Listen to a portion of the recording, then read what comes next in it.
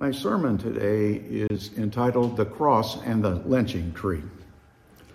A few years ago, Pastor Javier Vieira and his wife Marianne wandered into New York Historical Society to see an exhibit that had been recommended to them by a friend. The exhibit was entitled Without Sanctuary. It was an array of photographs and postcards which had been collected by the collector James Allen. These photographs and postcards were of lynchings that had taken place throughout the United States. The exhibit was picture after picture of a limp body hanging from the end of a rope. The images were grotesque and disturbing, says Vieira. However, what was most disturbing about these photographs, says Vieira, was not the bodies of the victims. In each picture was a gathering of ordinary people who came to watch the atrocities take place. The lynching was a social event. People dressed up for the occasion. It was clear that these lynchings were a cultural phenomenon. They were events not to be missed. In one picture, as a body is hanging from the noose, you can see in the background a man smoking a cigar with a broad smile on his face. Others were sipping beer, gossiping, smiling, and laughing. A couple flirts and enjoys a romantic moment. Little boys beam with broad smiles, seemingly filled with pride to be a part of such an auspicious occasion. There's something else, however, to the troublesome nature of these supposedly fine, upstanding people in these pictures. The images of these events had not only been documented on film, says Vieira, they were also turned into postcards. They were cherished mementos to be mailed to family and friends. Did you know that nearly 5,000 African American men and women were lynched here in America between the years 1880 and 1940? This was decades after the Civil War, and slavery was no more. The evils of white supremacy continued unabated. If you and I were to look at these images today, we would be repulsed from them. What I want to remind you, however, is that these images are not from Rome 2,000 years ago. These images are from America 100 years ago. And the same dark heart that beats in the heart of our ancestors beats within many people even today. As much as we would like to think differently, human nature has not changed in these past 100 years. That is why any appeal to discrimination, prejudice, hatred, whether against people of another race or another religion, or whatever prejudice that might be, cannot be tolerated, not by people whose Lord was hung on a cross while mocking soldiers gambled for his garments below. This month of February is designated as Black History Month. As an American history major on the college and graduate level, I have studied both the positive and the negative aspects of what happened since the founding of our country. Unfortunately, we are still living with the results of racial prejudice and injustice that continues to this day. As many of you know, I started a book study on James Cone's The Cross and the Lynching Tree. Half a century ago, James Cone lived in the midst of civil unrest, racial strife, and political divisions. He wrote in the wake of the civil rights movement a number of political assassinations, ongoing national upheaval, heated social division, and even a presidential impeachment and resignation. Black power was on the rise. Protests were on the move. Institutions were being transformed, cities on fire, and new moral, social, and theological questions were being asked in American churches. In his book, Cone explores the spiritual world of African Americans like no one has before him. As Henry Louis Gates Jr. said, he turns his attention to two symbols that dominated not only the spiritual world, but also the daily life of African Americans in the 20th century. Though separated by nearly 2 millennia in history, the cross and lynching tree are inseparable in the American Christian experience. Both are symbols of death, brutal means of execution. The cross, Christianity's symbol of God's work of salvation in the world, is present in churches, at street corners, on billboards, and hanging around the necks of the devout and skeptical alike. Meanwhile, the lynching tree, the United States symbol of white supremacy and black oppression, is hidden from sight and hidden from conversation too. Cone believes that until both are finally realized and understood, the experience of American Christians is incomplete. Both Jesus and black people were publicly humiliated, subjected to the utmost indignity and cruelty.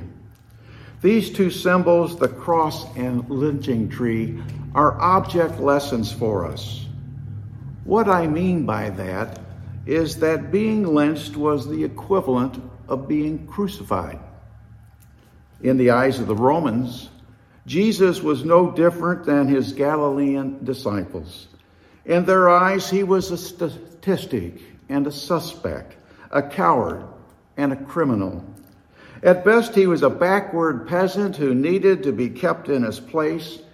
At worst, he was a threat to the established order of Roman rule, which had to be put down like other Jewish rebellions in the past. Their response, of course, would be cruelty and violence and ultimately crucifixion. So too, in order to keep blacks in their place, the white supremacists used slavery, lynchings, Jim Crow laws, segregation, and mass incarceration. It is a sum total of 4 centuries worth of second-class status, subhuman treatment, perpetual suspicion, condescension, and humiliation. Yet, Cone writes, in the mystery of God's revelation, black Christians believe that just knowing that Jesus went through an experience of suffering in a manner that was similar to theirs, it gave them faith that God was with them, even in their suffering on the lynching trees, just as God was present with Jesus on the cross.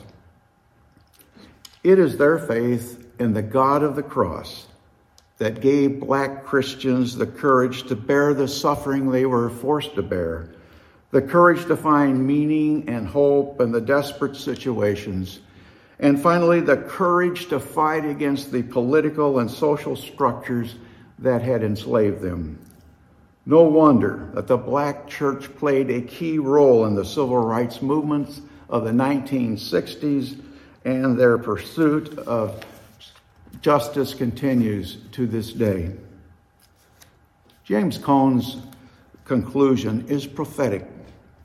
In a society which lives with 1 million black people behind bars and a legalized death penalty that is primarily reserved, though not exclusively, for people of color, one is forced to ask whether we are really done with the phenomenon of lynching. What Cone demands has happened to the hate and the indifference. Have they simply disappeared? He thinks not. The hypocrisy today would lie with a Christianity which silently fears, despises, and forgets these incarcerated and condemned masses. I grew up in Jacksonville, Illinois, a town about the size of Freeport, 35 miles west of Springfield. I graduated from public high school in 1965, and several decades later, I attended a high school reunion. The main speaker was a fellow graduate, Creston Whitaker, who was the star basketball player on the team. What really stood out in his speech to everyone that was present is when he shared an experience that he had with the team while they were on the road. The bus stopped at a restaurant and went inside to eat, and the restaurant owner immediately told them that they do not serve blacks, meaning Creston, of course, who was the only black person on the team. And hearing that, they immediately got up and walked out of the restaurant. Creston said that meant so much to him, and hearing that meant so much to me, even now. When I was in junior high school, my parents divorced in 1959. My father remarried shortly thereafter. My brother Steve and I lived with our dad and stepmother, and my brother and I would go to stay with our mom who had moved to Miami, Florida. We stayed with her a month in the summer. And there, for the first time in that southern state of Florida, I saw water fountains and bathrooms marked white and colored. I could hardly believe my eyes.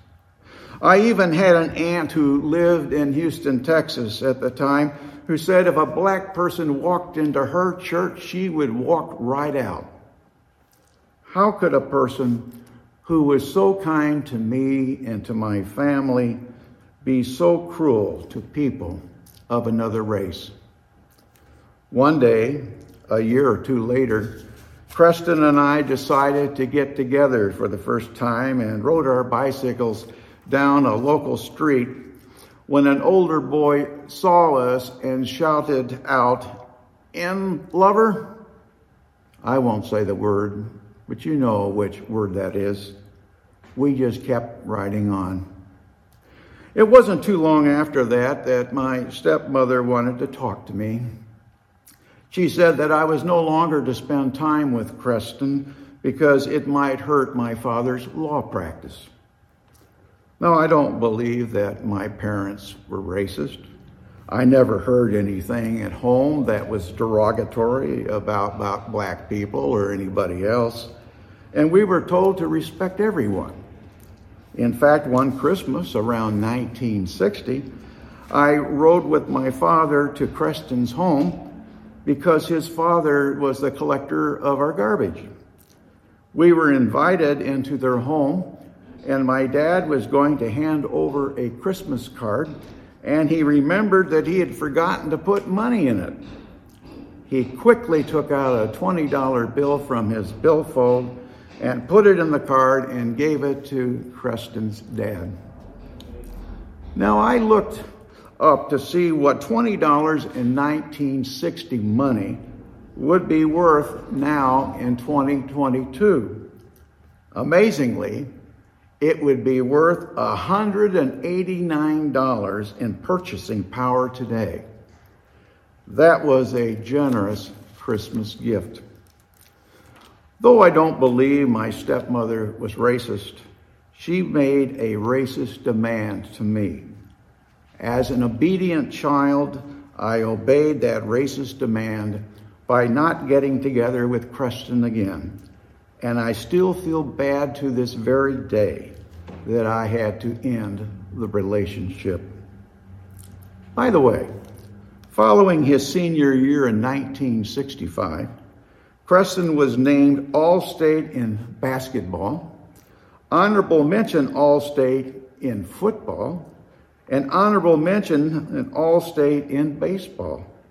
He was inducted into the high school's Hall of Fame in 1983. To be sure, we have made great progress in racial justice over the years, but we still have a long way to go to fulfill the words of the Declaration of Independence. We hold these truths to be self-evident, that all men are created equal, that they are endowed by their Creator with certain unalienable rights, that among these are life, liberty, and the pursuit of happiness. We still have a long way to go to fulfill the words of our Pledge of Allegiance with life, liberty, and justice for all. Unfortunately, a lot of Americans do not know about the racial injustice that have been inflicted on people of color in our nation's history, including blacks, Native Americans, and Asians. To add insult to injury, for example, there are many school districts in our country where high school teachers are not allowed to honestly and openly deal with the subject of racism. That is a tragic part of our history. In fact, in the South, there are still high school textbooks that say that slavery was not so bad, and that the Civil War was a war between the states, primarily over states' rights rather than slavery. And I'll bet there are still some people in the South who would call the Civil War still the War of Northern Aggression. They are dead wrong. Sadly, our country is still plagued by racial violence and injustice more than 150 years after the Civil War. I know we were all shocked by the video of the Minneapolis police officer, Darrell Chauvin, kneeling more than 9 minutes on the neck of George Floyd, causing his death. Likewise, we were later also horrified by the brutal killing of Ahmaud Marquez Arbery, who was just out for a run in a white neighborhood. I wonder how many other racial crimes are committed when there are not video cameras present. Consider this. Today, African American incomes on average are about 60% of average white incomes. African American household wealth is about 5% of white household wealth. One principal way most middle-class families in the country gain their wealth is from equity they have in their homes. So this enormous difference between a 60% income ratio and a 5% wealth ratio is attributable to the federal housing policy, which furthered segregation efforts by refusing to insure mortgages in and near African American neighborhoods, a policy that is known as redlining. At the same time, the FHA was subsidizing builders who were mass producing entire subdivisions for whites in the 1940s, 50s, and 60s with the requirement that none of the homes be sold to blacks. Therefore, many black people are more likely to live in segregated neighborhoods with poorer housing stock, failing schools, inadequate municipal services, lower quality food in stores, fewer banks made up by expensive check cashing outlets, less information about potential high-paying jobs, more concentrated poverty, and more violence, mostly due to that concentrated poverty. And there's not much that black people can do to change this, since their homes are worth less than houses in white suburbs.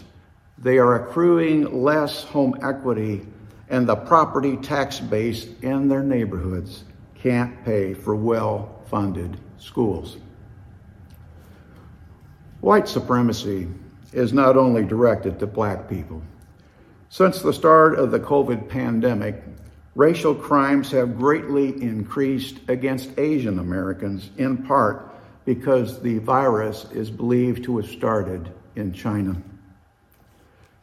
Lately, what really makes me angry are the state legislators that are trying to make voting more difficult for people of color by limiting voting days or hours, the number of voting places and ballot boxes, and perhaps most importantly, who counts the votes. The insurrection of January 6th a year ago at our nation's capital was a politically coordinated, direct threat to our very democracy itself.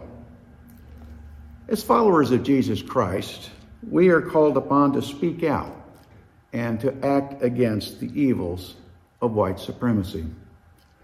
The Old Testament book of Proverbs contains some great wisdom.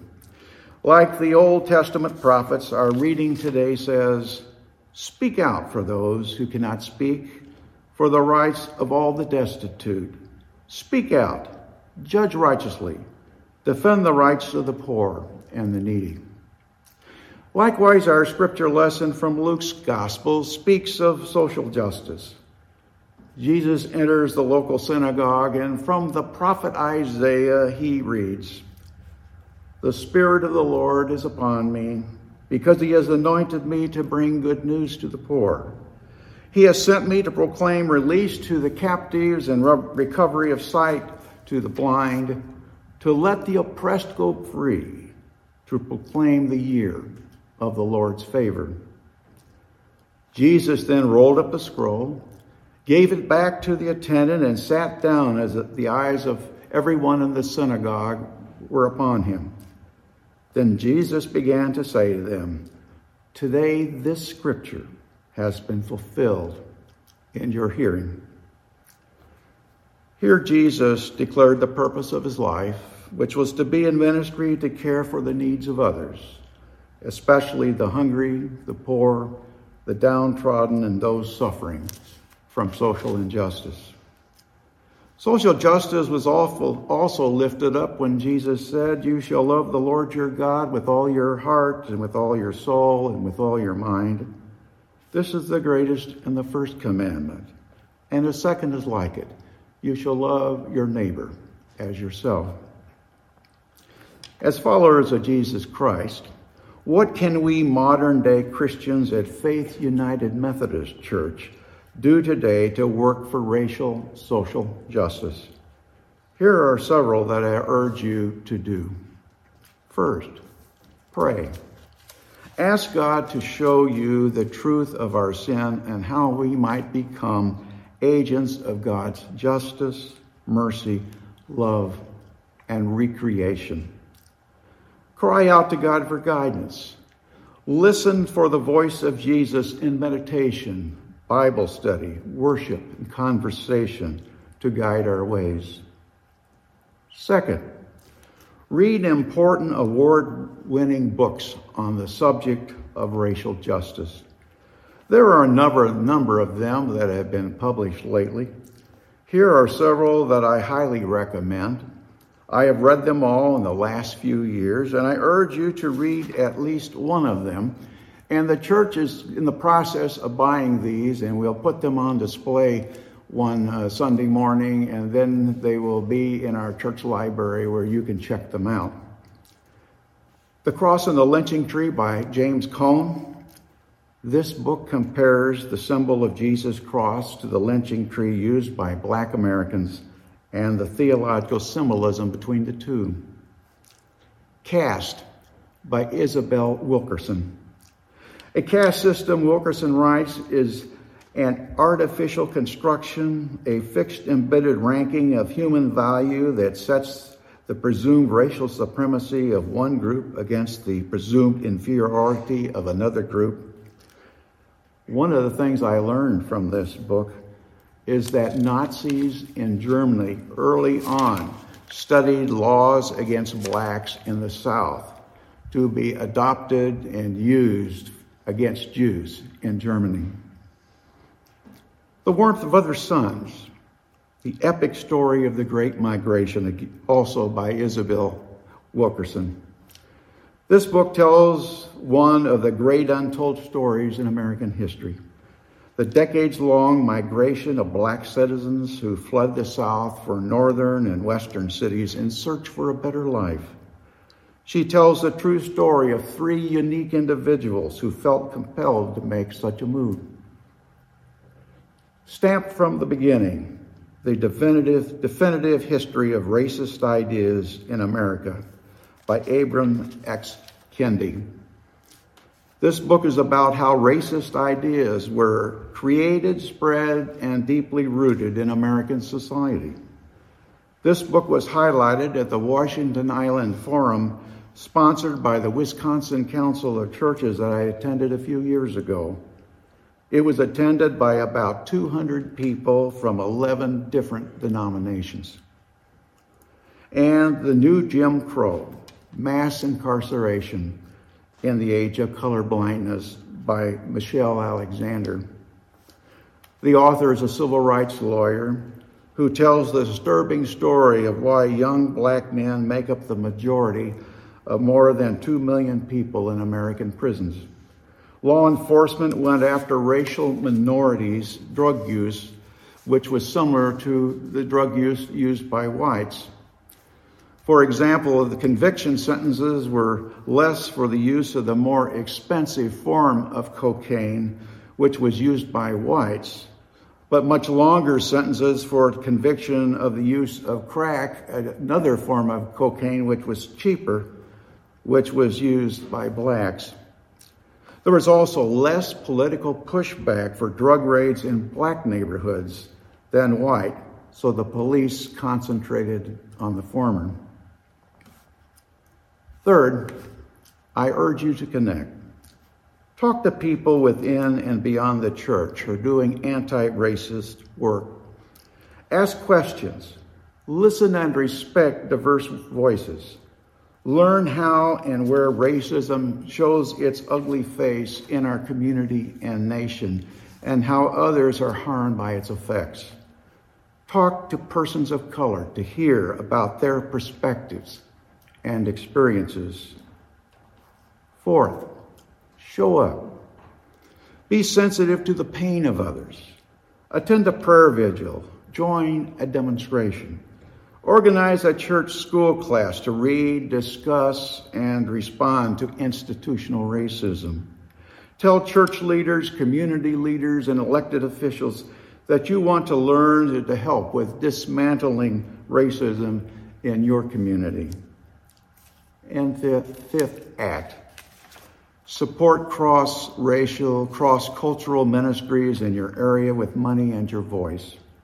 Preach and teach about the harm racism does and how it offends God. Challenge elected officials to encode anti-racism policies and practices. Join the ongoing work for racial justice in our church and world. And don't forget to always vote, and vote for candidates that seek the common good and racial justice for all. So, my friends, we are called to pray, read, connect, show up, and act as we pick up our cross and follow Jesus. Amen.